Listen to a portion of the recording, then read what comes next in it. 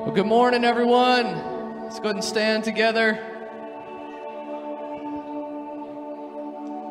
Good morning if you join us from home. It's good to be joining with the church on Sunday to sing. We're going to hear God call us to worship from His Word. Let's listen to Psalm 118. Verse 14 says this: "The Lord is my strength and my song. He has become my salvation. Glad songs of salvation are in the tents of the righteous." We're not gathering in tents this morning. We're gathering in a building. But as we gather together, all of us with the righteousness that we have in Christ, we're going to let our songs rise to Him and let the Lord be strength to us as we sing. So let's sing this together. Sing with joy now, our God is for us. The Father's love is a strong and mighty fortress. Raise your voice now, no love is greater. Who can stand against us if our God is for us?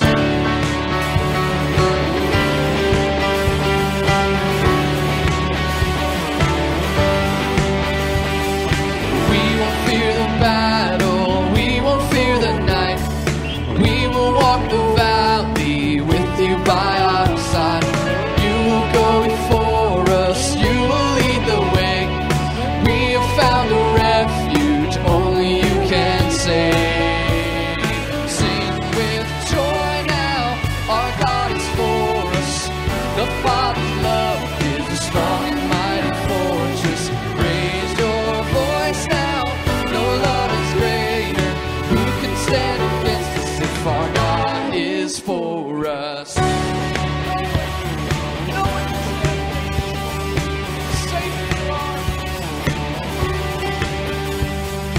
Even when I stumble, even when I fall, even when I turn back, still your love is sure.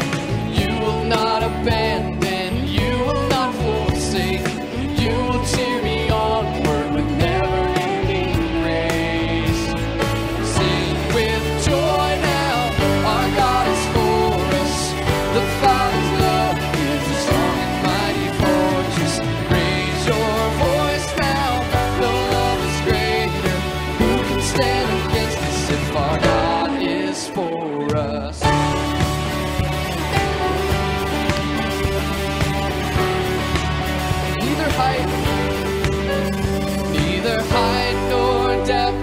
Separate us, hell and death will not defeat us. He who gave His Son to free us holds me in His love.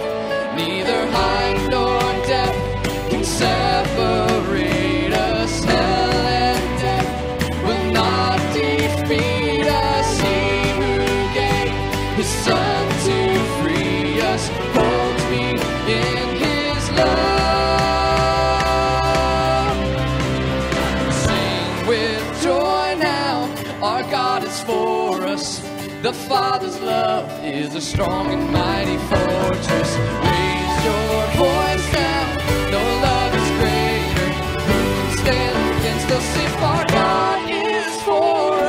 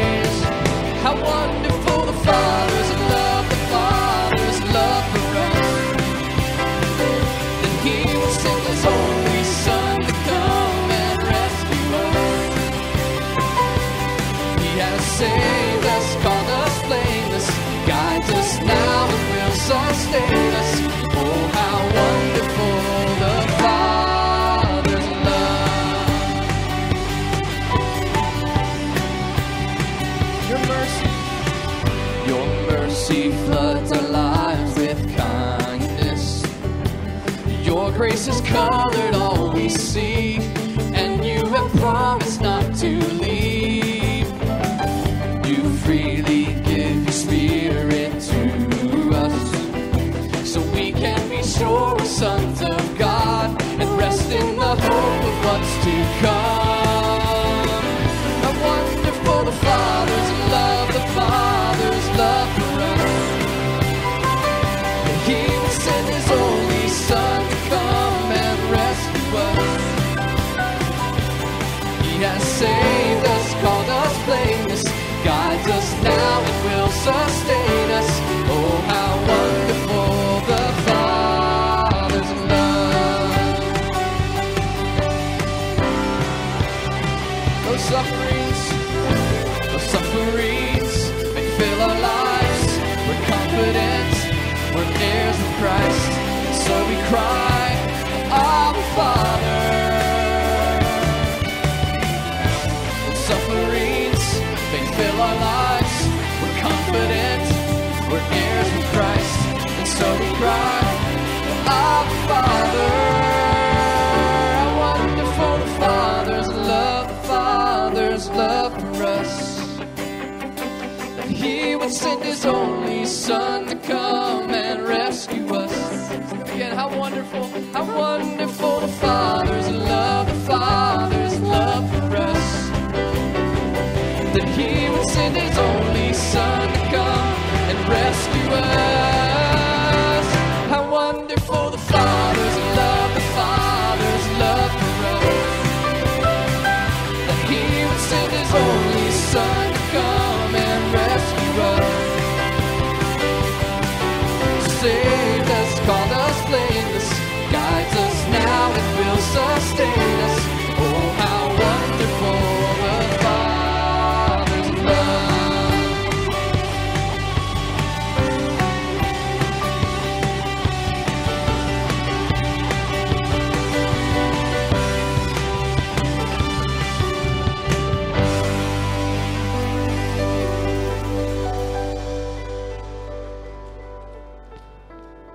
He has saved us, called us blameless, guides us now and will sustain us. Oh, how wonderful the Father's love. He has saved. He has saved us, called us blameless, guides us now and will sustain us. Oh, how wonderful the Father's love. Oh, how wonderful the Father's love. Oh, how wonderful the Father's love. Oh, how wonderful the Father's love.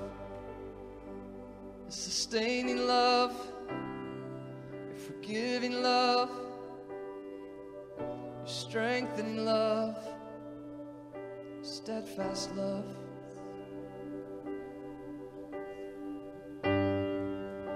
Worthy of every song we could ever sing,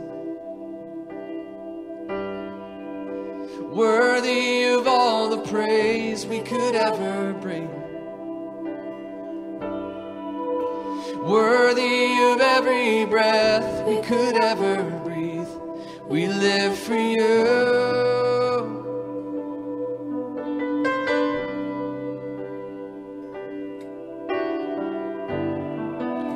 Jesus, the name above every other name. Jesus, the only one who could ever save. Worthy of every breath we could ever breathe. We live for you.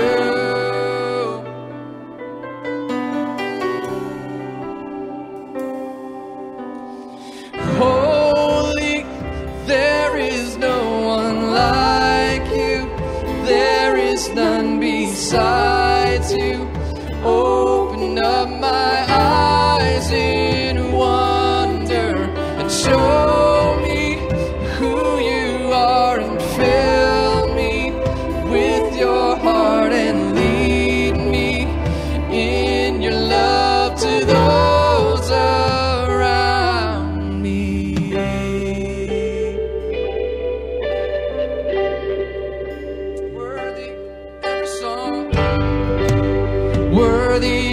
every song we could ever sing.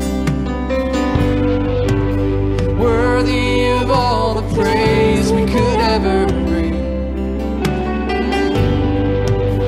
Worthy of every breath we could ever breathe. We live for you.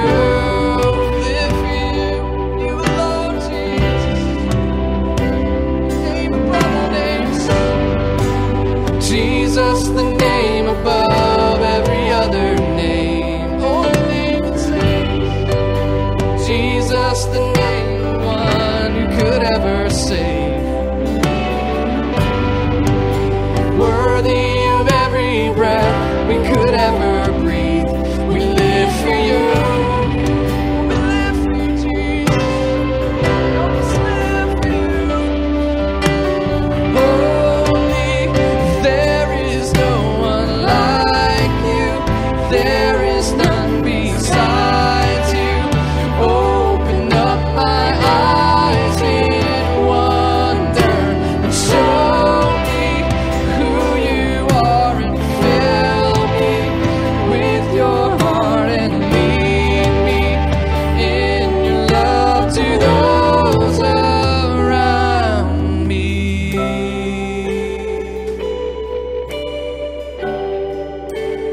In your love, lead me in your love. I will build my life upon your love. It is a firm foundation. I will put my trust in you alone, and I will not be, Lord, we believe that I will build my life upon your love. It is a firm foundation. I will put all my trust in you alone, and I will not be shaken. I will not be shaken. Holy, holy, there is no one like you. There is none beside you. Open up my eyes in wonder and show me who you are, and fill me with your heart and lead me in your love to those around me.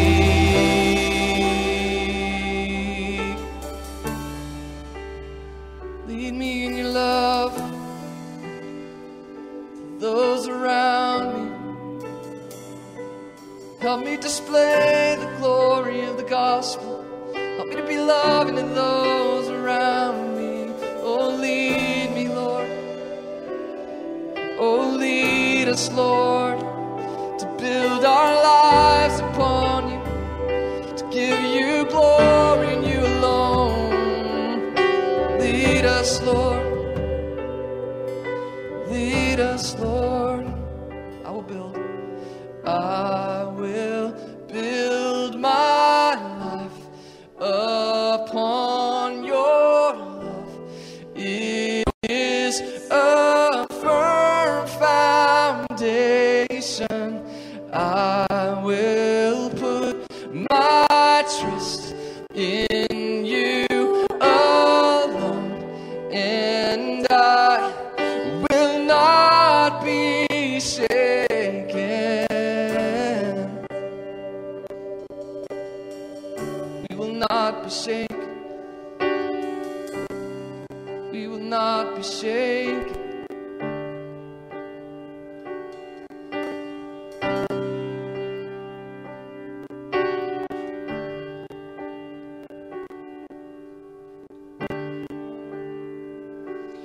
Let your kingdom come and your will be done, so that everyone might know your name. Build our lives on you. Let your song be heard everywhere on earth, till your sovereign work on earth is done. Let your kingdom come.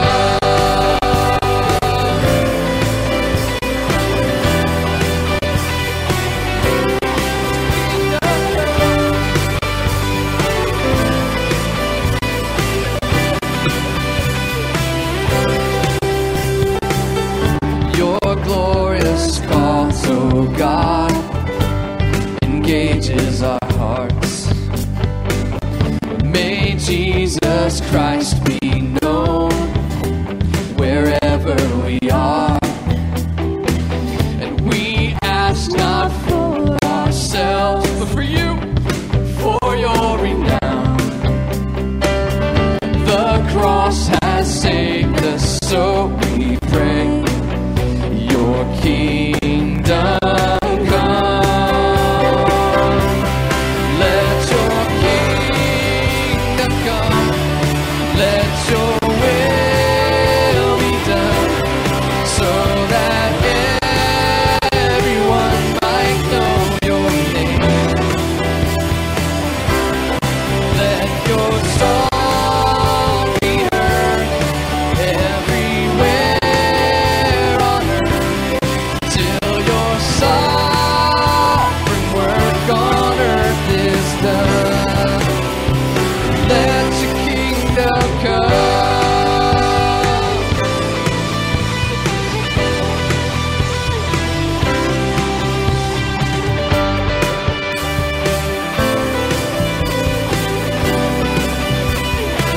Give us your strength.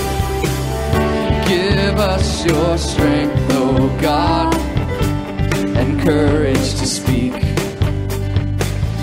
Perform your wondrous deeds through us, through those who are weak. Lord, use us as you want, whatever the test. By grace we'll preach your gospel till our dying breath. Let your kingdom come. Let your will be done, so that everyone might know your name. Let your song be heard everywhere on earth. Your sovereign work on earth is done. Let your kingdom come.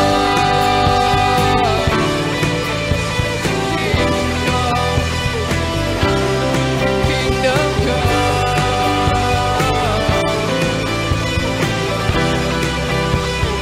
Let your kingdom come.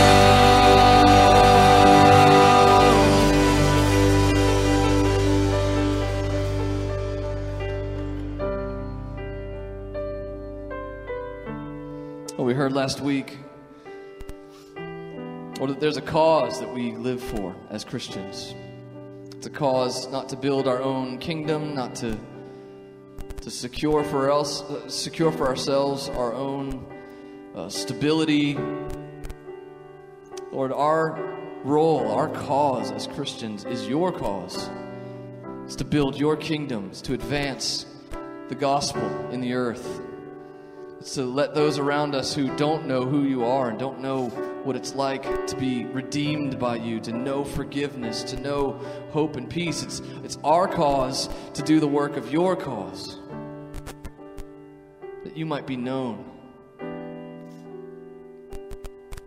Lord, so help us, God, as we have come out of another week and we go back into another week, Lord, to be reminded of this cause, Lord, to just have our attention captured afresh by your glorious cause.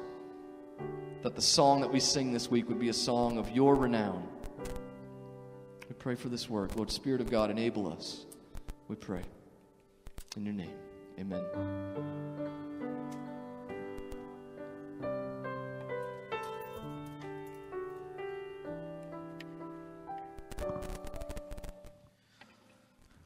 The content of this morning's worship, the lyrics that Eric and the team prepared, they hearken back to the content of last week's sermon, where we're called to, we're given eyes to look upon our mission, the cause of God in the life of each and every individual.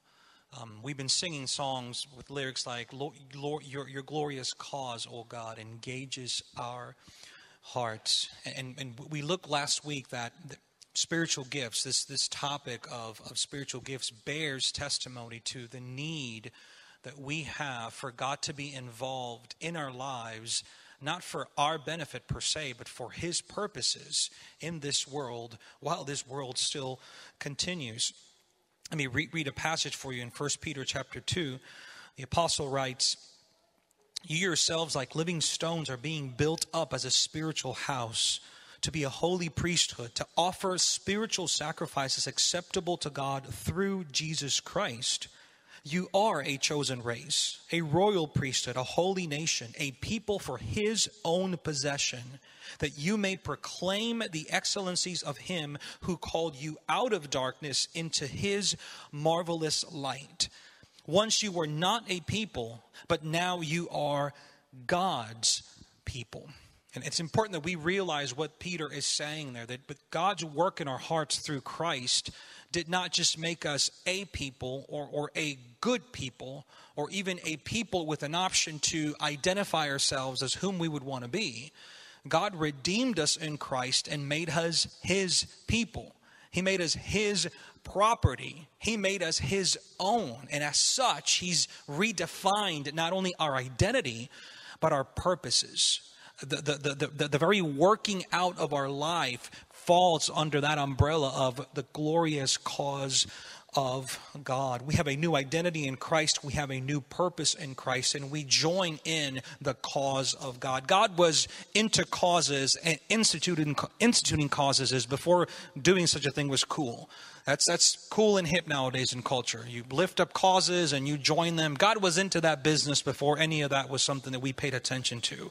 And that is our identity as Christians. So this moment of tithes and offerings, how is that connected to the cause of God? Well, by the giving of your tithes and offerings, you join in funding that cause. You join in experiencing that cause, equipping that cause, resourcing that cause of God. God's called you to be a Christian, to live the Christian life, to give of yourself and all that entails for His purposes and for His glory. So as we give, let's go to the Lord in prayer and reflect on what God has entrusted us to be and to do. Let's pray.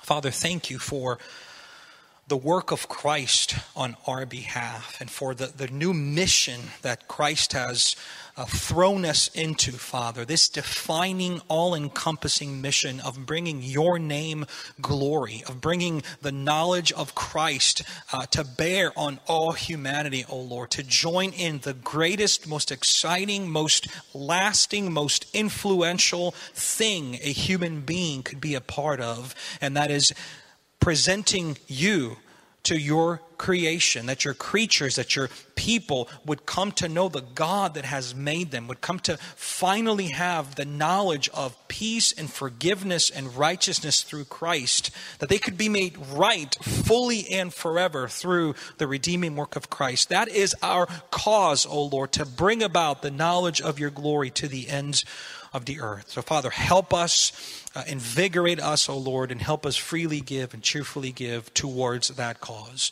We pray these things in Jesus' name. Amen.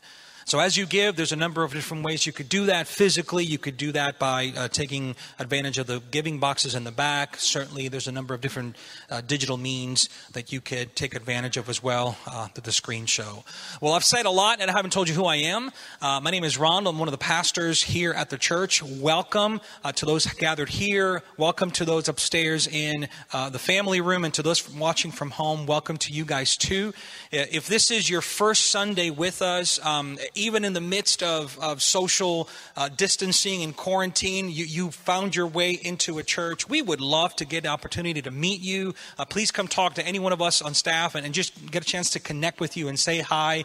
If you're cool doing that 6 feet away, we'll wave at you and do it that way, certainly. But we just love to get your name and just get to know who you are, where you're coming from. A couple of quick announcements. Small group season has begun.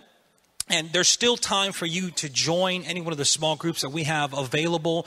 You could do so by looking at the small group booklet in the back. It'll show you info on the small groups, and certainly you can register to a small group through the church app on your phone or an iPad or whatever. Come ask questions for that. And then I have an announcement on the sobering side, asking for your prayer for Jean Berg and her family. Jean lost her mom this past week. Miss Charlene Lawson passed away earlier in the week. And that's not the only loss she's experienced this year. In April, Jean lost her father, Ken. So please pray for the Berg family, that the Lord's nearness would be felt and experienced in a unique and intense way during this time of heavy loss. Well, having said all that, Pastor Keith, would you bring us the word? Thank you, Ronald. Good morning. Good to see you guys today. So grateful that we are sharing space without having to figure out how to clean up after a hurricane. That was a gracious gift of God to spare us this week. Would you guys go ahead and turn to 1 Corinthians chapter 14. And while you're doing that, I just want to encourage a couple of things. Maybe if you have something to write with, you can write down a note to yourself, which when you're in church, you should be writing a lot of notes to yourself, right? I mean, God just has our attention. That's what I prayed last night for us, that Lord, when we're together, could you just make it so that all of our attention is right here and we're focused on you, right? Because I know my mind is so scattered these days. So a couple of things that if you could write down and be aware of. I know I updated last week and we were asking for prayer for Nancy Treby, who's been moved to ICU over the weekend. Just her situation's intensified a bit. Got a good report this morning, at least an improved report from where she was. But we've got a number of needs for just God to show up in healing among us. Some of you folks would know Salvador I'm going to butcher his name, but Salvador and Rosie, who have moved here, been in the church for a year or so. He is fighting COVID right now in the hospital. Older gentleman, please pray for him. Some of you guys have seen Terry Roboski's announcement that she has been diagnosed with cancer and facing treatments, and we want to be praying for her. Trudy Morris is facing a pretty significant need for God to intervene in her health and things that she's going through right now. Miss Thelma's in the hospital. If you're not aware of those things, you can be aware of those kinds of needs. They're on the prayer chain, and you can subscribe to that, and you can be part of a team praying for these needs in our midst. But I just want to keep those things in front of you because they are among the very important things that we need to be praying about. Listen, I'm going to share with us a message this morning. I have an important announcement to make at the close of the service, so hopefully you can be here for all of that this morning. But 1 Corinthians 14, I'm going to read a few aspects of this verse this morning. I'm going to cover something this morning that after we shared last week, I had a conversation. I think Pastor Peter and I talked a little bit during the week. He, I think, helpfully pointed out, there may be some folks that are among us that this subject is either not real familiar to them or maybe not familiar from the way in which we are used to speaking about it. And so this issue of a setting in Corinth where gifts were operating, gifts of tongues and prophecy were operating. And I want to recognize that maybe this is the first time you've been in a Bible study setting where you're going to study through those verses to see, well, how do we understand those things? And so maybe for you, this is the first time you've ever explored some of these thoughts. It's a little bit different of a category. But for some, you're coming to this category having already visited it, and you've been informed or taught. Maybe for some, yeah, absolutely, tongues and prophecy, that's right, that's in the Bible. And maybe for others, whoa, time out, not real sure about that. And so what I want to do today, before I get too much farther, next week we're going to get into more defining of the use and the actual experiencing of these two gifts. But what I want to do today, I titled the message today, Interpreting 1 Corinthians 14 in its proper setting, right? And just for Bible reading tip for all of us, when you pick up the scriptures and read them, you are reading, especially the letters in the New Testament, you are reading content and ideas that were set in a particular place before you and I ever came along. Right, so what's important for us to remember is sometimes we're bringing our setting to the reading of the text, but the text already had a setting. It was in the first century in a town called Corinth, and there was some stuff going on there that's important for us to recognize. So I want to give a little bit of background in that, but let me just start by reading a piece of this chapter that we're going to explore further. Verse 1 of 1 Corinthians 14. Pursue love and earnestly desire the spiritual gifts, especially that you may prophesy. For one who speaks in a tongue speaks not to men, but to God. For no one understands him, but he utters mysteries in the Spirit. On the other hand, the one who prophesies speaks to people for their upbuilding and encouragement and consolation. The one who speaks in a tongue builds up himself, but the one who prophesies builds up the church. Now I want you all to speak in tongues, but even more to prophesy. The one who prophesies is greater than the one who speaks in tongues, unless someone interprets, so that the church may be built up. Right, and then Paul's going to venture into some detailed explanations for what are these gifts and what are some of the boundaries and regulations for them. But why is he teaching this is found in verse 26. And this is a very important verse for them and for us. Paul says, so what then, right? That's a summary moment when a writer is saying, so what's up with this? When you come together, each one has, well, a hymn, a lesson, a revelation, a tongue, or an interpretation. Let all things be done for building up. And we spent a good bit of time on that point last week. Cannot overemphasize it enough that you and I exist in life with a need to be spiritually healthy. That's what that word building up is about. Right? So don't overlook this. Right? In the same way that we live in a culture that's, kind of into physical fitness, and there's a lot of diets and what's the right thing to eat, and pay attention to the labels on what you're about to put in your body. I mean, I know I've had to grow to do that more and more as I've gotten older. That's for the sake of keeping this physical structure of mine healthy so that it can live the life that I'm supposed to be called to live. But this is a different kind of building up. This is a spiritual building up. This is something that God does through these other means to reach on the inside of us in our spirit and strengthen what's there, to invigorate it, to make it better tomorrow than it is today. And that's massively important. And one of the ways that that's going to happen is that there are these gatherings. And then there are certain things that go on in these gatherings. So I put together a couple of I want you to see some things here with me this morning.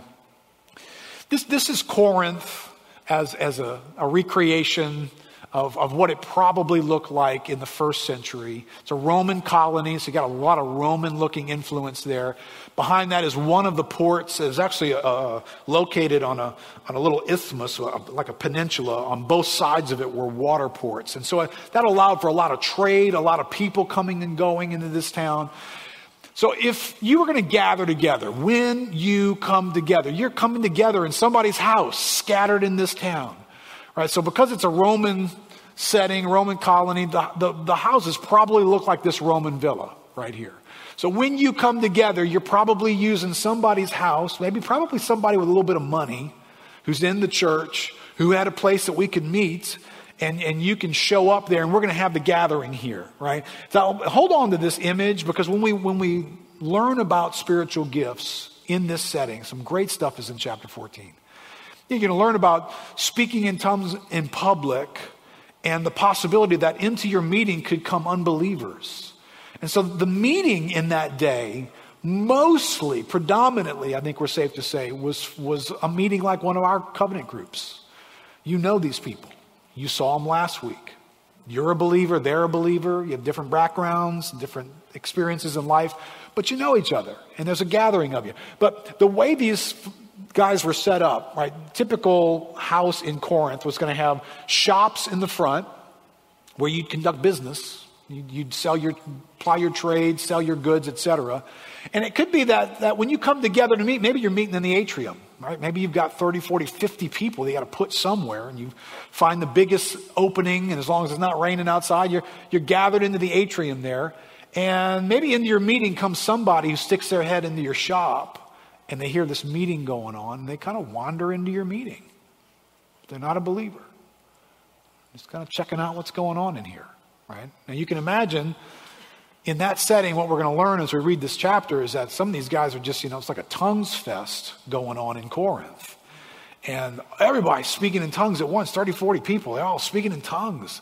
And some guy sticks his head in the shop and he's like, whoa, what the heck is this, right? And so this is kind of the setting that would happen. It wouldn't be unusual that if you were on your way home from work and your next stop is to come to the church meeting and you have one of your slaves with you, and you brought your slave with you to the meeting, right? I mean, he just goes wherever you go and does whatever you're doing. And he sits down, but he's not a believer. You're a believer, but he's not a believer. And he's in that meeting.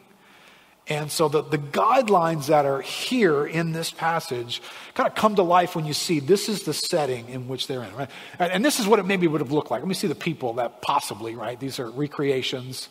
Maybe there's a couple of shots of pictures that were taken. First century, believers are gathered, crowded into rooms, 30 of them, 40 of them, 50 of them, 60 of them. We don't know. But when they come together, Paul's instructing them, when you come together like this, one of you has a hymn. One's got a revelation.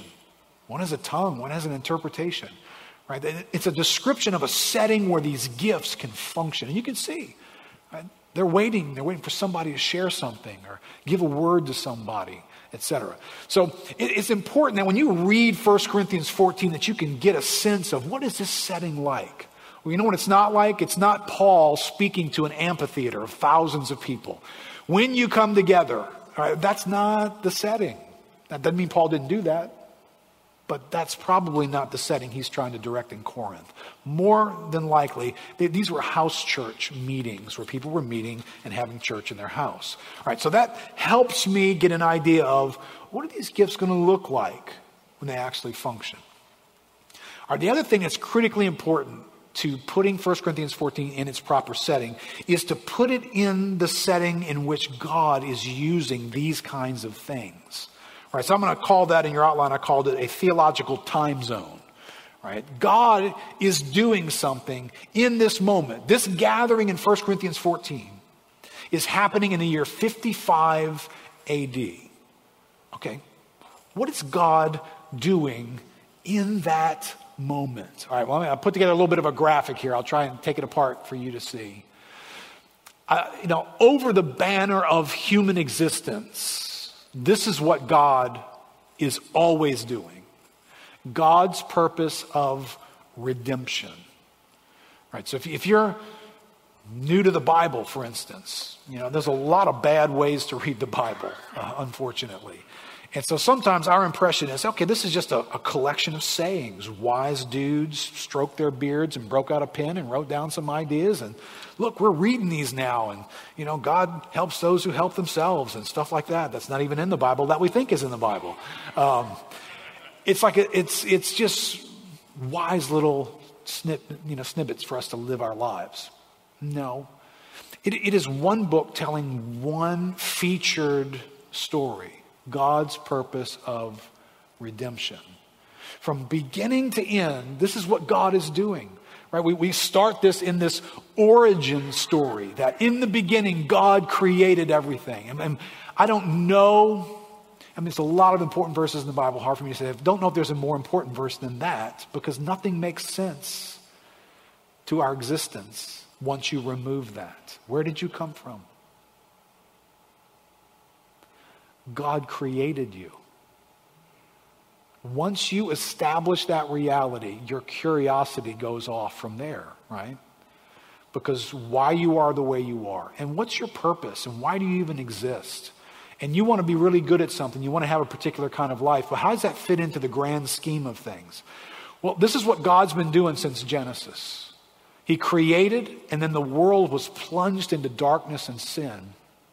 And God's storyline ever since that moment has been to reclaim his fallen creation and bring back to himself humanity. And he's done that in particular ways. So if you just follow the storyline of the Bible, the way God does that doesn't show up every day the same way. And that's important. Right? And that's why I've got a little subheading on the bottom down here of the Holy Spirit in 3 different ways. Right, so before Jesus comes, God is going to show up. He's going to show up in a man named Abraham's life. And he's going to call Abraham into a special relationship with himself, because God, through Abraham's life, is going to tell the redemption story. And he's going to bring it to people. Abraham becomes the means for that to get known. And so God shows up in a particular way in Abraham's life. And then out of Abraham comes the nation of Israel. And God's now going to show himself to the world through a nation. So that nation gets gathered at Mount Sinai. God writes his ideas down on a tablet, gives them to Moses. They live in covenant with God throughout the Old Testament, all the way up to the point of the Messiah coming. And during that time, right, if you guys have read the Old Testament, you're going to notice this. Find me the activity of the Holy Spirit in the Old Testament. All right, so here's my 2 words to describe that. Selective and sporadic. Right? I mean, you recognize God deals with Abraham, makes promises, God's presence shows up right there, and then 25 years of silence before God shows up again in that man's life. That's how God was doing it. He is selective. Not everybody experiences the Holy Spirit the same way. Right, you've got the Holy Spirit coming upon Moses in an amazing, dramatic, almost nobody else in the Old Testament is like him. You have prophets that God suddenly comes upon that prophet and he sees things and reveals things. He's the seer, the man of God. If you were walking in the nation of Israel at that time, you would know. You'll hear when the prophet comes to town, there's like a buzz in town because he's special. He's not like everybody else. The average Joe doesn't get these kind of revelations from God and impartations by the Holy Spirit into their lives. You got to go see that guy if you want to experience that.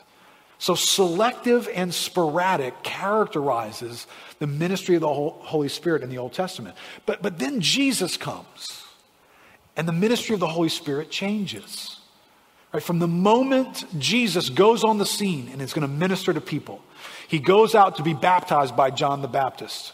And when he is baptized, remember, the Holy Spirit descends upon him as a dove. So the Spirit has come upon Jesus in a way that was selective before. There are other people where the Spirit would come upon them in the Old Testament.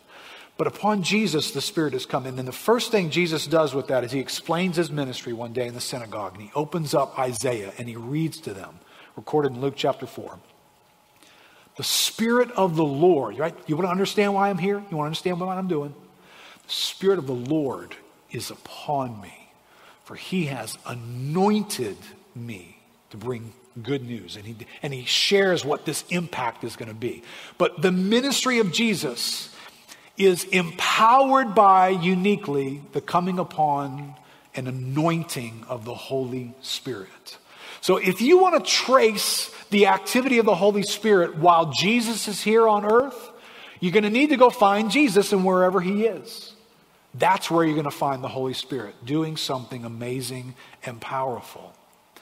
But then there's another day coming after Jesus. And we call that the last days. And it features not Jesus upon the earth as a human being, but the church made up of many, many, many people.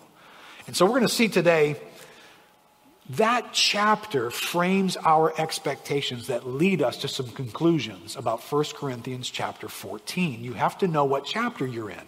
If 1 Corinthians is a meeting that's taking place in Old Testament Israel, I have a different set of expectations about that meeting than the one that I anticipate taking place in the last days for the church to gather then. Because God's doing it differently on purpose. And I need to know that, right? So my question for us is, what are our expectations of the ministry of the Holy Spirit today? When you come together, whether it's a Corinthian or it's Lakeview Christian Center, when you come together, what do you expect the ministry of the Holy Spirit to be like in that moment? And then something I want to adjust today as kindly as I can. Where did you get those expectations from? Right, I would say we can form expectations out of things that come from troubled places. They can be unbiblical. They can be extra biblical. Right? Those are two different elements, right? Unbiblical, I use that word to mean you have expectations about the Holy Spirit that nothing in the Bible should give you that expectation, right? And in parts of the world, that's a real problem, right? I know that, reading about missionary and church activities even today, in places where spiritism is much more common, not like the technological West that we live in. But if you go to tribal settings where there is a heightened sense of awareness of spiritual beings and spiritual activity, they will pick up a lot of that and bring it with them into the church. And so what's the Holy Spirit doing in your meeting? Well, it sounds like what it used to do spiritually before I even knew Christ. And it's got, voodoo mixed with it and incantations. All right, so that's unbiblical stuff. But then there's extra biblical stuff that can form your expectations. Right? So maybe what you've done is you have experienced life a certain way, and you have drawn some conclusions because you say, well, the Bible says this and this and this, and there's these gaps in here that I don't know how to fill them in. So I bring extra biblical thoughts to those gaps, and I fill them in with that. And then I draw my conclusions. If there's gaps in the Bible, and there are, by the way, sometimes the best thing you can do with those gaps is leave them alone. And just let them be gaps. And just join others in scratching your head. And say, I don't know. That's my best answer. I don't know. And if the Bible really wanted me to know, it would have told me more in that little gap spot right there. But since it doesn't, I'm not going to impose my reasonings on those gaps and force it in one direction or the other. Like, for instance, another thing that causes us to have unbiblical or extra biblical expectations is our own background and experiences. All right, so you maybe have come from a church background that talked about these gifts, and you saw them done in a bad way. You saw disorder. You saw something that feels like, has this church ever read 1 Corinthians 14? Because there's a lot of order in this chapter about spiritual gifts. But some churches don't practice that order. They seem to be ignoring something that's here in this chapter. So maybe you've come from that. Maybe you've been in a setting that's made you feel like, what do I expect of the Holy Spirit? Anything but that. That's what I expect. That was weird, man. People did this, and then they behaved this way, and they fell down, and this thing happened to them. That's just weird, all right? So what do you expect? When you come together, what do you expect? I don't know what I expect. I just expect not that. And you're here today trying to protect yourself from whatever that was. And then there's another set of people in the room who you just haven't had a lot of experiences in this category, right? Or you have sought some of these things and swung and missed over and over and over again, right? So here's what I mean by an extra biblical thought. The Bible teaches about gifts of healing. The Bible models Jesus going around and bringing the power of the Holy Spirit to disrupt the natural world and heal people. And you see that. And you've been saved for many, many years, and you've prayed for people, and you've watched other people pray for people, and one year after another, and you've never seen anybody get healed. No one's ever shared a story after you prayed with them that, hey, Wednesday, totally healed. Right? So you've done this and done this and done this and done this and done this. And then you come across a person who has a little angle on that, a teacher. And he comes along and he says, God doesn't do those kinds of miracles anymore. Those were special events that God did to validate who Jesus was and to get the New Testament church off the ground, to kind of draw the curiosity of human beings into that. So, did you get that from the Bible, by the way? No. But it sounds like a decent explanation for why you keep praying for people and don't see any results. And I've prayed for a prophetic word. I've never gotten a prophetic word. I don't speak in tongues. I've wanted to and I've sought to, but I don't. So you hear somebody come along and say, well, maybe you should stop expecting that. Yeah, maybe I should. Yeah, maybe this word just for some bygone era because I don't see it happening a whole lot. All right, that's an extra biblical thought. You didn't get that from the Bible. The Bible didn't install in you this idea that, hey, you'll have this for a little while and then it's going to go away. So you're going to have to find a different explanation from the Bible to figure out, well, why is this not happening for me? And you're going to have to avoid the temptation to limit the Bible to what you have experienced in your own life. If I took a poll of everybody in the room here today, said, how many of you have specifically shared the gospel with somebody and they have come to faith in Christ as a result of you specifically sharing the gospel with them? There would be a number of people in the room here would say, it's never happened for me. I've shared the gospel with people before. No one's ever gotten saved. Year after year after year after year after year. Okay, do you want to conclude that God's not saving people anymore? Because in your experience, people don't respond to the gospel and you haven't seen them come to Christ. So therefore, God doesn't do that anymore. Right? When I say it that way, you're like, well, of course not. So be careful we don't impose an extra biblical idea on these biblical concepts, right? So here's our moment, right? My chart going away there. Here's our moment. We are in these last days. We still have our complicated graphic. We are in these last days. And in these last days, God is doing something specific with the Holy Spirit, just like he was before and just like he was with Jesus, but he's doing something specific now with each and every one of us in the church. So we need an update.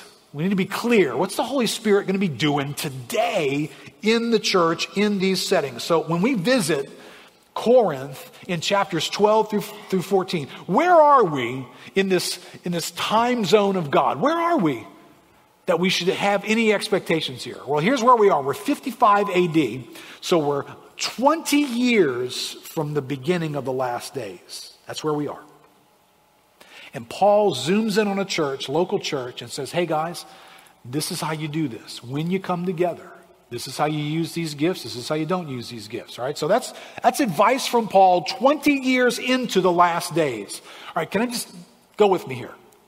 Let's fast forward, and Paul's going to visit another church 20 more years from now. So now we're 40 years in. What's Paul's advice going to sound like to them, you think? I probably guess it's going to sound just like 1 Corinthians 14. When you come together, let's fast forward 100 years. You're 100 years into the last days. What's Paul's advice to a local church going to sound like there? I think it's going to sound just like it did in 1 Corinthians chapter 12 through 14. How about 200 years later? How about 2,000 years later? When does Paul stop sounding like 1 Corinthians chapter 14? Well, I don't think he ever does. I think if you're living in the last days and you are called to minister and be a people in these last days, these are going to characterize when you come together. And they're going to form my expectation. I don't know what else these need to inform my expectations, right? But we've done some weird stuff in these categories. So I wrote this out in your outline. Here's just a reality. Somehow, these chapters, by the way, is about tongues and prophecy. So we're going to live in those categories next week. But notice I said this in your outline. Tongues and prophecy are often artificially separated from the rest of the spiritual gifts and set in another place, a man-made status under a heading like the miraculous gifts or the sign gifts. And by the way, the Bible uses those terminologies. But what it doesn't do is create that category and then explain anything about that category underneath it. So for us to take all these gifts, right? The New Testament is scattered gifts all over the place. There's just these gifts. When Paul talks about gifts in 1 Corinthians chapter 12, it's a random set of gifts. And then he brings them up again at the end of that chapter, a little bit more random set of gifts. And then he talks about them again here, and when you come together, in another random set. And then Peter brings them up. And Paul brings them up in Romans chapter 12. And they're just a random collection of gifts. Everything from administration to teaching to tongues to prophecy. They're just gifts. It's like the spices in your spice rack in your house. There's not like, well, all of these are spices, but these are the limited time strange spices that need. And it's like, no, they're all spices. When you cook, use them. Right, Mark? You got any special? You have to, no, that one. They're all spices. Cook up the church and use them all. And, one paprika for this one. Hey, a little salt, a little pepper here. I mean, just a different collection when Paul the chef tells you how to cook in the New Testament. But somehow we have taken a few of these and we've separated them. And we said, even though we're in the last days and we need these gifts, hey, you know what? Let's put these over here and maybe we don't need these. Or maybe these shouldn't function, right?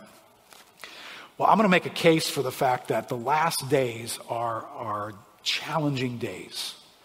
That God meets by pouring out his Spirit in a unique way. The last days are not the Old Testament days. They are the last days. And there's going to be activity in those last days that are forceful and powerful, both in opposition to God and with God. And that's what we get here, right? So let me pull you into this last days comment. Gifts are associated with the end times outpouring of the Holy Spirit that inaugurates the mission of the church. Right, so here's how we get into this. I'm going to do this really quickly because we looked at some of these verses already. Luke chapter 24, end of the Messiah's ministry, end of the anointed period where the Spirit is upon him. He says this to his disciples: you are witnesses of these things. And behold, I am sending the promise of my Father upon you. The Spirit came upon him. I'm sending him upon you. But stay in the city until you are clothed with power from on high. So Jesus says, get ready because it's about to be different. You're about to be clothed with power. Luke picks that up again in Acts 1 verse 8. But you will receive power when the Holy Spirit has come upon you, and you will be my witnesses, right? So this mission of being God's witness in the last days needs special power. Clearly. And then the day comes. Here's the inauguration of these last days. Acts chapter 2 verse 4. They were all filled with the Holy Spirit and began to speak in other tongues as the Spirit gave them utterance. So here's the day of Pentecost. The Holy Spirit comes. Jerusalem is a unique setting. I'll unpack that a little bit more in the future. But the Spirit comes and inaugurates this moment that we move into the last days now. How do we understand what just took place? Well, we don't have to wait too long because the Apostle Peter is going to explain to us what just happened. These people who walked out into the streets speaking in tongues, and we're going to learn a lot about speaking in tongues from this passage because it's going to talk about them speaking to God. By the way, they weren't speaking to the crowd. So it wasn't like they came out, found a bunch of people. Hey, I'm speaking Parthian. You look like you're from that part of the world. Let's have a conversation here. I don't know what I'm saying, but I'm going to talk to you. That's not what they were doing. They were speaking to God. And they were extolling God about the great things of God and praising God and giving thanks to God. That's what they were doing.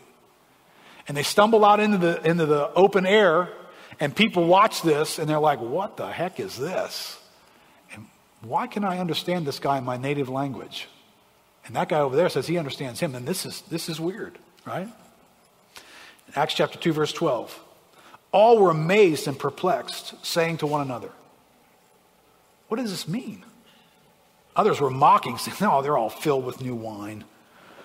But Peter, standing with the 11, lifted up his voice and addressed them. Men of Judea and all who dwell in Jerusalem, let it be known to you and give ear to my words. For these people are not drunk as you suppose, since it's only the third hour of the day. But this is what was uttered through the prophet Joel. This is what Joel said.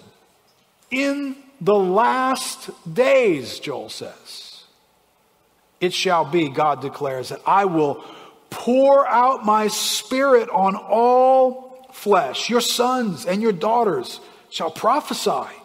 Your young men shall see visions. Your old men shall dream dreams. Even on my male and female servants in those days, I will pour out my spirit and they will prophesy. Right, now why? Remember Joel's time frame? Joel's an Old Testament prophet. Joel is used to selective and sporadic. He's not used to everybody doing this stuff. It's the Moses-like people who prophesy. It's the prophets who prophesy. The rest of us are just novices, man. But Joel sees a day. Everybody's going to do this. And Peter stands up on the day of Pentecost and says, this is the day. This is when this all starts. Right now. That changes your expectations quite a bit, doesn't it?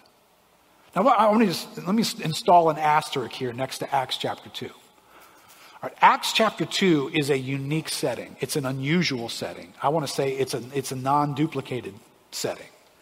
It is this inauguration moment. And these tongues that were spoken in this setting, I would want to say that there's a uniqueness to them that is different than what Paul is going to be talking to the Corinthians about.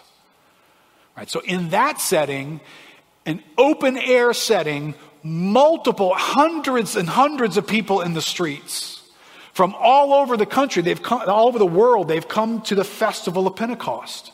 So they speak all kinds of languages. And so God uses this moment to introduce the Spirit through a unique expression that they start hearing these other people speak foreign languages extolling God. Now, some people have made a couple of major mistakes with this passage and have treated what they were doing in speaking in tongues as though what they were doing in that moment was proclaiming the gospel in foreign languages like a missionary would do. But that's not what that verse says.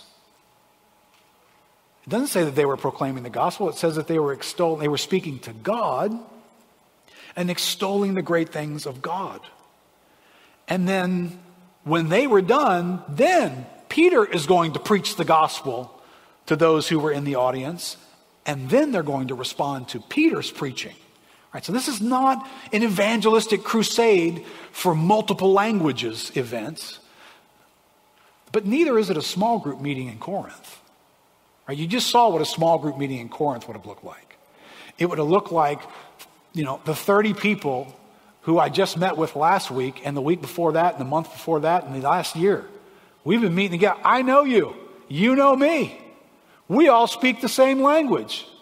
You understand? There is zero need for the Holy Spirit to come and give language capabilities for this meeting in Corinth. They all speak the same language. They know each other. And for the most part, Paul's writing to a group of people who are believers. That's not Jerusalem. Jerusalem, these people don't know what's going on. They're not believers. It's a totally different setting. So be careful that when you and I try to figure out, should we expect anything of tongues in our setting? I would probably say not like Acts chapter 2. No. But yes, like 1 Corinthians chapter 14? Yes. It's a small group meeting. It's a church gathering where the gift functions the way Paul explains that it's going to function, but not exactly the way it functioned in Acts chapter 2. So philosophically, when you approach the Bible here, should today's understanding of tongues answer to Acts chapter 2 or answer to 1 Corinthians chapter 14? I think it should answer to 1 Corinthians chapter 14 in what we practice and understand this gift to be used. And there's an explanation here from Peter. When he picks up this issue of the Old Testament explanation from Joel, he's going to, if you will, explain Joel's passage to us, right? So point number one, this activity that Peter explains is located in a divine timeline that's called the last days. So what happens here is last days stuff that God has reserved for the last days. And then when Peter explains it, he points back to Joel in an interesting way. Because notice, what he says Joel prophesied quite actually didn't happen in that setting. Did you guys recognize that? These weren't guys who stumbled out, I had a dream, I had a vision, I have a prophetic word. No, they came out onto the streets speaking in tongues. But yet Joel didn't say anything about speaking in tongues. Does that bother anybody? Do you think Peter misquoted the Old Testament? Joel misspoke? I don't think so. I think what Joel was saying was, in the last days, God's going to pour out his Spirit and these sorts of things are going to happen. You're going to have dreams and visions and prophecies. Oh, and speaking in tongues and gifts of miracles and healings. It's not an exhaustive list. It's just, this is the sort of thing that's going to happen when the Holy Spirit takes up his ministry in the last days in the church. D.A. Carson, speaking in his book, Showing the Spirit, speaks of this setting in Acts 2. He says, it is most striking that Peter understands the tongues phenomena to be the fulfillment of what Joel says regarding prophecy. Put more generally, prophecy, tongues, revelatory dreams, and visions are all lumped together in a single category as the expected attestation of the Spirit has been poured out. So this is what Joel said would happen in the last days. All right, now, rocket science question here. How long do the last days last? Thank you, Sherry. Until Jesus comes back. Does anybody think the Bible teaches something different than that? Does anybody think that the last days have an off-ramp somewhere sooner, that there is a very limited moment here that Joel foresaw? None of us think that. Clearly, every time the last days are described in the scriptures, they are inaugurated once Jesus has come and accomplished all that needed to be accomplished by him. And he's exalted to the Father. And then the day of Pentecost comes, the sending of the Spirit. That inaugurates the last days. And those last days are going to run until Jesus returns and says it's over. This chapter of human existence is now over. But until that day, we are in the last days. So if I'm going to understand 1 Corinthians 14, I first got to put myself in the last days with these gifts. All right, second thought in interpreting this passage, the mission of the church in these last days requires some form of beyond human power. Wait, Jesus said, until you're clothed with power. He didn't say wait for a book. He didn't say wait for further instruction. They had been instructed well. Jesus had been communicating. He had been discipling them. They're disciples of Jesus. They know a lot. But they still need to wait, because there's something that the Holy Spirit is going to bring to you when he is poured out on you that nothing else can replicate that. So wait in Jerusalem until that happens. And then third, what are we witnessing in Corinth when we read Paul's letter in chapters 12 through 14? What are we witnessing there? I would make the case that we are witnessing a typical church gathering in the last days. This is what gathering should look like. So my question to maybe solve the issue of have any of these gifts stop operating, right? If this is a last days phenomena, wrote this in your notes, and it is joined to the mission we are on as God's people until he returns, what does the Bible say that would lead us to call out and separate a handful of spiritual gifts and treat them differently? What does the Bible say that would cause us to do that? To say among all these gifts, this one, no, not that one. You can stay. You can stay. You over here and you over here. Where does the Bible ever teach us? Which ones do we choose? Which ones do we not choose? Which ones do we leave there and say, no. Those are going to continue. These are going to stop. Right? Where does the Bible ever teach we should do that? Second, where does the Bible lead us to assign these gifts to cease while the other expressions of power continue? Where do we get the idea that when we pull randomly these guys out and set them in this category, then we take on the idea that those are going to stop, these are going to continue? At what point, when did we get something from the scriptures that said those are going to stop at all? And then when do we decide that they're going to stop? Are we getting that from the Bible, or is that an extra biblical thought somebody has brought to the Bible? Right, I'm going to argue it's extra biblical. And it usually comes from misusing the passage in 1 Corinthians 13, verse 8. Right? If you're there, you can look at that with me. Paul, in speaking of love, he says, love never ends. He says, but as for prophecies, they will pass away. As for tongues, they will cease. As for knowledge, it will pass away. For we know in part, we prophesy in part. But when the perfect comes, the partial will pass away.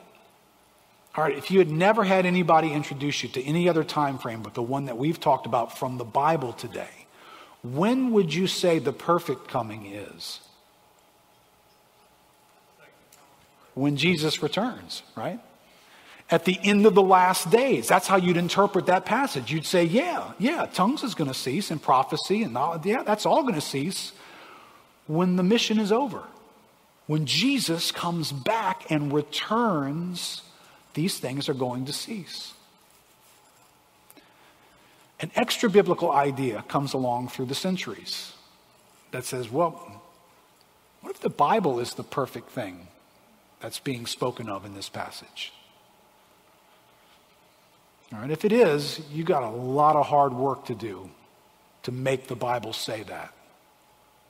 Because you got nowhere in the Bible that the Bible is pointing to itself, that Paul is even teaching an awareness that at some point, everything I've taught is going to be collected together into a book. And what a day that's going to be, guys. It's going to be published. It's going to come to you. Look forward to that. Oh, and by the way, don't ever do anything beyond what that book's going to say. You don't have anything in the Bible that ever sounds that way. You have no moment where this Bible is pointing to itself coming to you in the future. And even if it did, is there anything in the scriptures that says, you know what, if you let some of these gifts off the leash and let them continue, like prophecy or tongues or revelatory gifts, if you let those things continue, whatever is said by those people could interfere with what the Bible says. And so then we'd have an authority problem. So these gifts need to cease while these gifts continue, and the Bible won't be interfered with by these. These are all extra biblical thoughts. Right, do you understand? If I pick those thoughts up and I say, hey, well, let's not limit that to tongues and prophecy. How about we use that reasoning on the gift of teacher? Because teachers bring revelation with them. I'm talking about all kinds of things. These are revealing ideas and concepts. Every teacher does that. And yet the Bible never says, hey, when the Bible comes along, you're not going to need these teachers. The teachers can just read from the Bible and sit down. It would make for shorter messages, I get that. But nowhere in church history or in the scriptures do we get the idea that once you have the scriptures, just read the scriptures and don't say anything else. No, we don't believe that. We believe teachers are gifted by God with some ability to communicate in agreement with. But yet you do recognize not every teacher is always in agreement with the Bible. Right? Y'all ever heard of heresy? Error? Paul went around telling people you have to correct that and correct that and correct that. But nowhere does he say, that's why this teacher gift needs to get shut down. Because it's one bad idea after another messing up the good ideas. So how does that then in the future become this idea that once the Bible is put together, the flaws and the problems of prophecy and tongues, we just can set those aside. Now listen, the Bible never teaches that. It never anticipates that these gifts are going to somehow challenge the authority of the Bible or be a difficulty for the Bible. It's just not there. And then when you start to think about it, well, how would this even play out, right? Because this is a massive deal. This is a massive deal. If somebody comes along and tells you the way that you do church is different than the way Paul told the Corinthians to do church, you do it different. Stop and say, whoa. Who are you again? And why do I want to listen to you after the Apostle Paul has told me how to do church? All right, so your view is somehow we're going to do this different because in a mysterious moment in the future, a Bible is going to appear, and that's going to make us not do some of these things before. So what exactly is that going to look like? When does this moment of ceasing actually occur? Does it happen when the Apostle John on the island of Patmos pins the last stroke of the New Testament and puts a period at the end of Revelation and the ink dries? And suddenly, God withdraws the gifts of prophecy and tongues and miracles and healings. Suddenly, that's all done. All right, somebody on the other side of the world he's saved, he's in his prayer closet, he's praying to God in a prayer language, and then period at the end of the sentence by John, ink dries, and suddenly he's all shut down. It's like words ran out like a power outage. Is that how it happens? Or did the New Testament canon, which again is not explained at all in Scripture, have to actually be formalized, and all the actual books had to be gathered together into a book called the Bible? And you're not going to get anywhere close to that for a few centuries. But once that happens, once we have that, and I don't know, maybe the first print job or scroll job, and okay, we've got it. And the moment they had it all together, then everybody was speaking in tongues up to that moment. Now you stop. Now a power outage, that stopped. The Holy Spirit doesn't do that anymore. Is that what that would look like? Or does it mean when the perfect comes to you, when you have your own copy of the Bible? So if you're in an Amazon tribal jungle and a missionary has come and shared the gospel with you and you're a believer, you got no Bible, because they can barely even speak your language. And Tyndale hasn't written anything for you yet. So you got no Bible in your language, and you get to speak in tongues, until somebody writes the Bible in your language, and the missionary pulls up, gets off his boat and say, guys, guess what?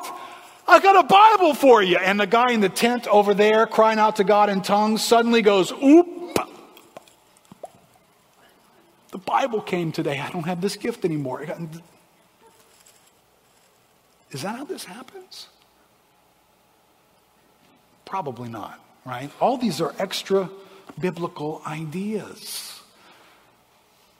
I think Paul's description is a valid description of what church is going to look like down through the ages from 1 Corinthians. And here's what I would ask. In this category, be biblically loyal to whatever you use to form your view. Be biblically loyal. Don't become more loyal to your own personal experiences, to your own personality. Don't become more loyal to some teaching that you heard once, some other person who formulated, well, because of this, and then because of this, and then because of that, and then because 2 Bible verses kind of sound like that, then we would conclude that this is how. It's like, wow, that's a lot of extra content that went beyond the Scriptures when you just said all that to me. Let me go back to the Bible and just live with that. We live in the last days. A day that Joel foresaw, Peter celebrated, is going to take some unusual power for everybody to possess, for us to be on the mission that we're supposed to be on for the glory of God. We sang that song, love that song. Your glorious cause, oh God, engages our hearts. For us to be about that glorious cause, we need every ounce of power that God has given to us in the church.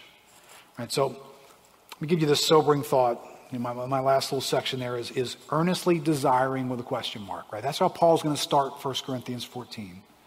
With an appeal for us to earnestly desire. Earnestly, I really, really want this in my life. I want to earnestly desire the way he's describing that. And his earnest desire, I think, is wrapped up in an awareness that this power needs to be prevalent among God's people, for the last days are going to be difficult times. Matter of fact, you will hear that term "last days" mentioned several times in the New Testament. And I've had folks come to me during this pandemic season, and I can't count how many times I've been asked that question. So do you think this is the last times?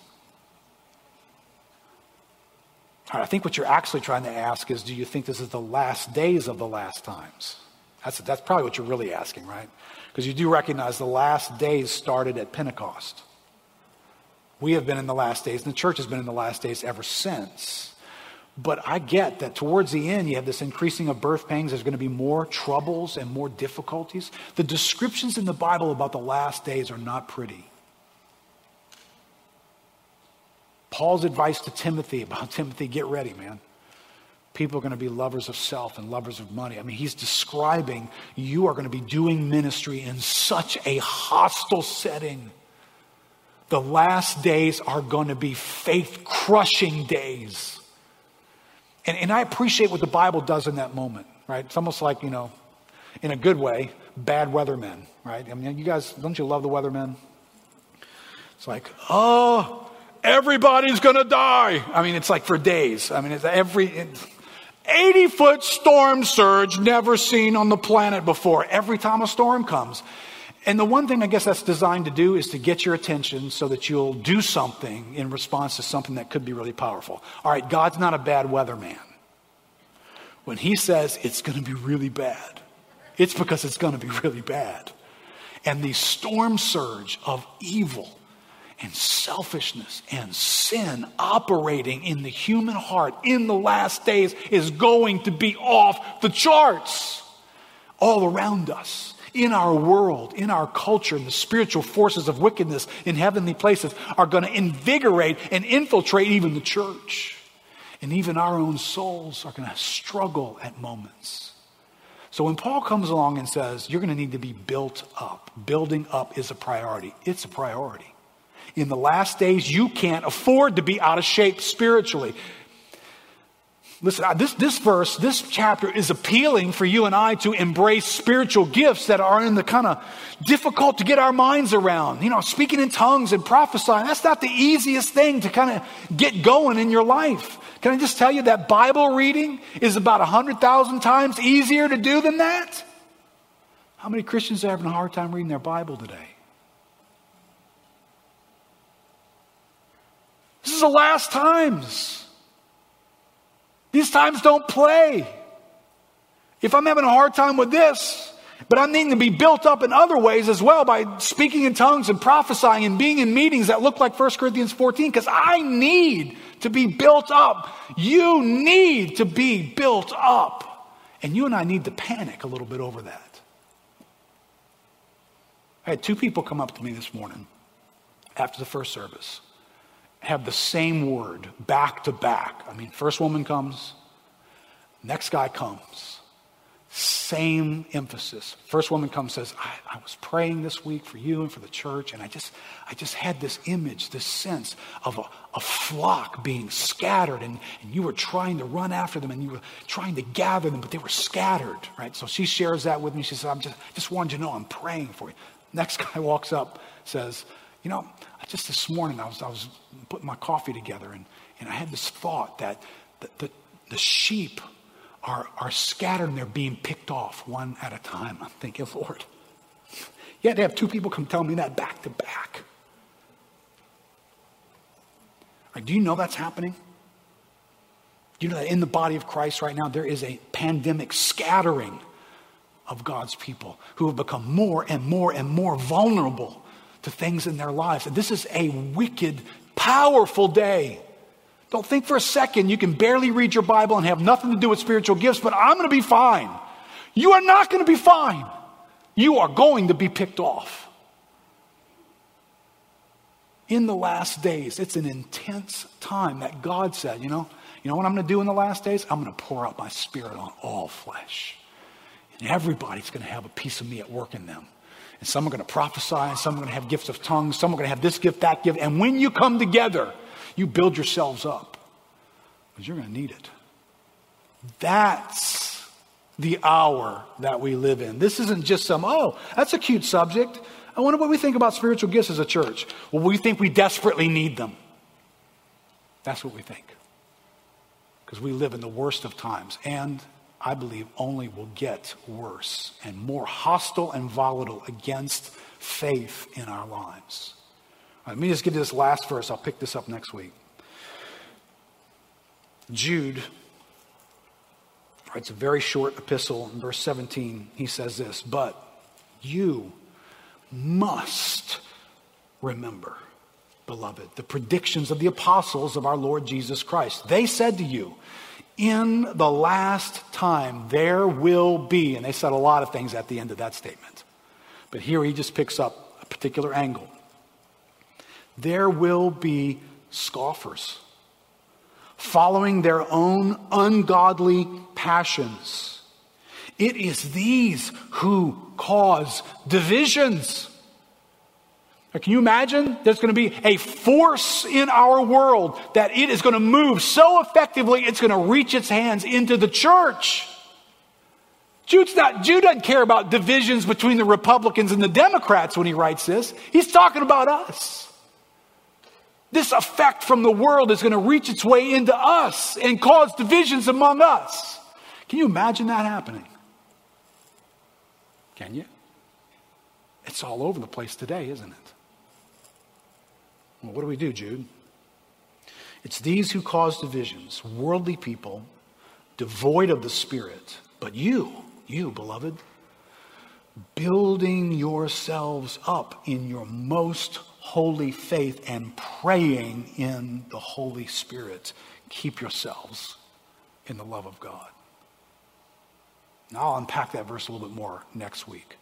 But I just want us to face the soberiness of the Scriptures and the call of the hour in which we live. That these are the last times. And we are being given a means of building up our faith, lest we lose it. Lest we get picked off on the edges. And I wish I could tell you, nobody's coming to mind when I say that. Unfortunately, people are coming to mind when I say that. So this is helpful. This is important. This is critical for the hour in which we live. So let's do this. Let's stand up together and just pray for a moment.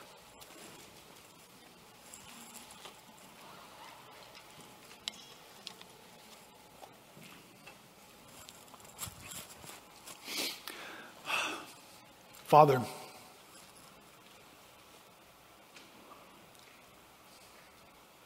or maybe we've read books about spiritual gifts. Maybe we've been in discussions. Maybe we've been in debates. Maybe we've read through 1 Corinthians in our devotion time. But Lord, maybe we've not seen this building up and the critical hour in which we live and the power of the Holy Spirit that needs to be among your people. Maybe we've misplaced some of that stuff and we've made this a secondary topic. Lord, would you help us, help each one of us, no matter where we're coming from. Lord, what do we expect from the Scriptures about these issues in our own lives? Lord, may we not settle for anything less.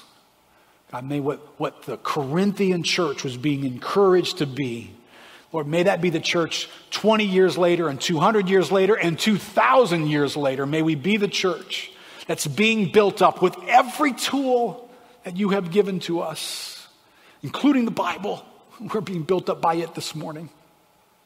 But also the ways in which we pray, and the ways in which spiritual gifts operate in our midst. God, may you impart these things to us and awaken them in us and draw us into them in the days ahead.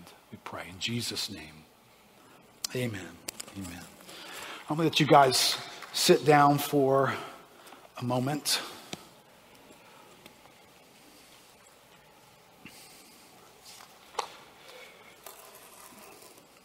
Just share, this is one of the difficulties of doing two services, is that you get to do two announcements that weren't fun to do the first time you did it.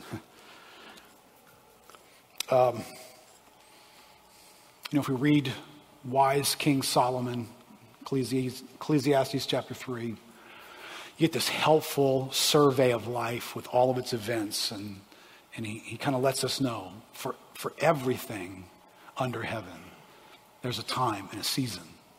Right, so there's a storyline of each of our lives that's being lived out under this seasoning plan of God, where God puts us in certain places and puts us around certain people and calls us to do certain things, and we live our lives in that season. Well, today I sort of drew the short straw among the elders and get to be the guy who shares with you that Eric and Aaron feel like their season of serving on the staff here at Lakeview is coming to a close. I didn't get past this point the first time. That they believe the Lord has been bringing them to a place to change course in their lives for some time now. And they feel this is the time to take a step of faith into a different direction. Even though this is not imminent, this is not happening this week, next week. At this point, we thought it best to make the announcement today for you guys to know for a couple of reasons. To allow Eric the freedom to look for other things that God may have, and to do that openly, not to feel like he couldn't do that because the church doesn't know. But then also to invite you to be a part of their lives in this transition, to be praying with them, to be part of what we think a network of family is, a means of maybe direction, that maybe there's some activity that Eric is going to put into a resume that on resume form, he's a lot better at this than that one line right there says, and you know that, and you know somebody who could use a guy like that. And you can be a part of helping some of those things take place. So I'm not going into incredible details today. This is just kind of an introductory statement. I'd asked Eric if he wanted to share something today, and he'd prefer just to wait until they get a little better sense of what God's steering and directing them. And plus, this is not a goodbye moment, so it's really hard. I put him on the spot Friday and had him share with the staff on Friday to update all of them, and it turned into a goodbye moment for a bunch of them. Started feeling like, okay, I mean, to respond by saying goodbye, Eric, you've meant so much to me. That doesn't need to be where you go today. But what I did want you to know is for Eric and for this is not a hasty decision. This is not something that just came out of nowhere, right? We've had multiple meetings and conversations with Eric over the past couple of years to try and explore different aspects of Eric's gifting and the ways that he might serve the church, and that's included, obviously, worship leading. He's been super involved in administration. He's had pastoral care responsibilities. Nobody has worn the diversity of hats that this one man has worn. But during that time, especially in the last couple of years, Eric has shared that he's wrestled with feelings of being burned out, uncertainties about how he's called to serve in particular, and whether he should step back from ministry and from being on staff at Lakeview to seek some clarity from the Lord. It's not something, I want you to be clear, it's not something that we initiated or asked Eric to step down, nor is there any disqualifying sin or problematic situation that's driving this decision. As we've interacted with Eric through the years, and he and I have had conversations with other team members as well, listen, we'd be aware that we've got differences among us as team members. All of us do. But we don't feel like those differences are something that creates a need to part ways. They're just ways that we figure out how to come together and benefit from each other's differences and insights as team members. That's just a common thing. All teams do that. For those who are newer to the church, you may not know some of the backstory. We've had the blessing of serving with Eric since 2004. This college guy who came on staff with us way back then. So this is not an easy moment for any of us, for Eric and Aaron, for those of us who have walked with them. This is a time for them of stepping into the unknown, and they would covet your prayers, obviously, for that. As I've spent time with Eric, through the pandemic season and having some conversations then, and the elders have spent time with Eric and Aaron as a couple as they've been processing this, I just began to hear from him a faith to step off in another direction, even though he's not clear on what that direction is. But in conversations with him, that's where, if I had a hotspot meter for where the faith is, it wasn't for staying to keep doing what he's doing. It seemed to be for stepping out to do something else. And as much as I don't like that being the location of faith, that is the faith that I'm hearing from them. I think the other guys as well. And so, what I want to do is I want to come alongside the faith that's in Eric and Aaron at this point. And that's what we plan to do, just to help walk with them into these next steps. We're still working out details and time frames. Again, thought the most important thing to do was to inform you guys of what they're thinking through and what steps of faith they're taking and how we can pray for them and walk with them in this season. I think what we'd anticipate some form of weaning Eric off of his responsibilities in the weeks to come, in the worship category, the administration category as well. But, we're going to work that out as we can in coming weeks and trying to make some flexibility for him to be able to pursue opportunities or be available to do job interviews or seek other places that God may be stirring in his heart to go check out. So today's not goodbye. So probably not the right moment to feel like I need to have this conversation with Eric on the way out today to tell him all that he's meant to me over the years. Because you're going to have to do that again in however many weeks this takes to play out and for these guys to find where God has them next. Again, announcing this today was not to say, hey, this is the last time you're going to see Eric. It's to inform you of transition, right? A transition that needs some definition, especially for them, but then especially for us as well. There are roles and responsibilities that got invented because Eric could do them. That now we're going to be in a place of, okay, who does that? And how do we restaff and reorganize ourselves in order to be able to move forward in all the areas that God's blessed us with through Eric through the years.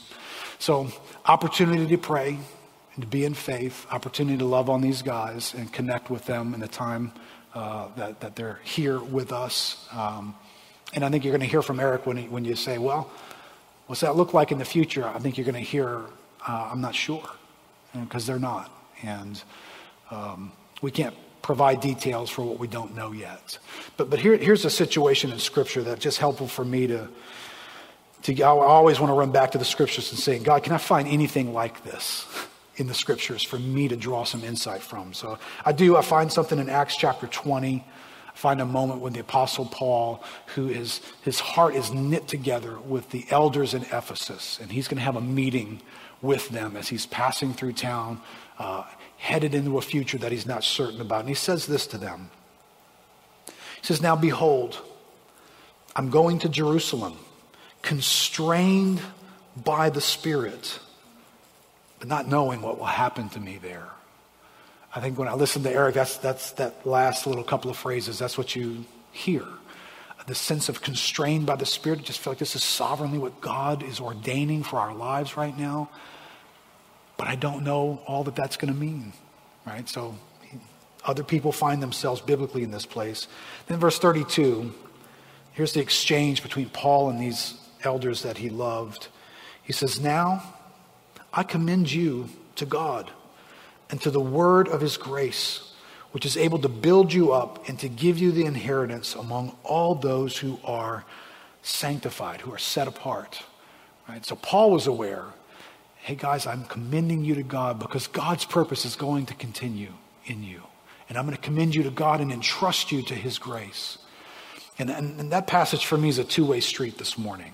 Right? I want us to be in a posture that we are commending Eric and Aaron and their family to God, to entrust the future, that God has been faithful all the way up to this point. He is going to be faithful into the future, and we can commend and entrust them to God and to God's grace, which doesn't have to get earned, and nobody has to do everything right for God's grace to show up in our lives.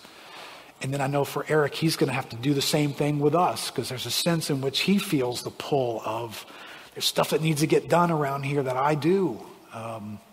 He's going to need to be able to say, hey, Lakeview Christian Center, God has brought us this far. He will continue the work here, and I'm going to commend you to the grace of God that he will perform those things. So just wanted you guys to know, and want us just to take a moment just to pray, to help posture all of us together with these guys for the transition that we're in. So let's bow our hearts together just for a moment.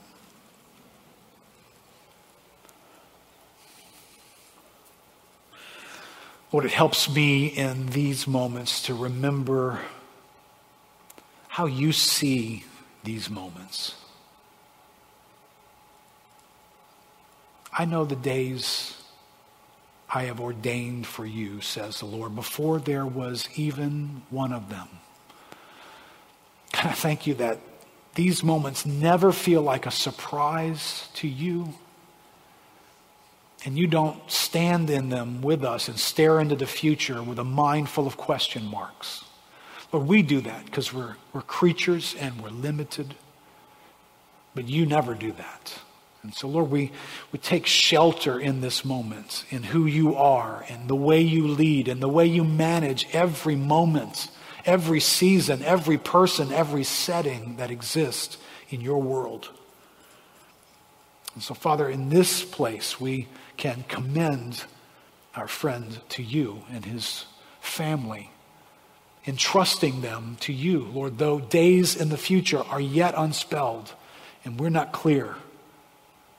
God, we commend them to you and to your grace to come find them. That's what grace does. It runs us down. It pursues us. It overtakes us. So, Lord, where there's going to be moments for them where fear is close at hand, Lord, would your grace overtake them, swallow them up with a sense of confidence that, Lord, you are leading them into the future. You will provide that. And Lord, as we as a church seek to step into a future that's got more question marks in it than it did just before this announcement for most of us, Lord, would you go before us with a sense of what is God about to do for his glory among us? We entrust ourselves to your grace, Lord, on both ends. As we give you thanks, Lord, in Jesus' name. Amen. Amen. God bless you guys. God bless you guys at home. Miss you. Hope to see you soon.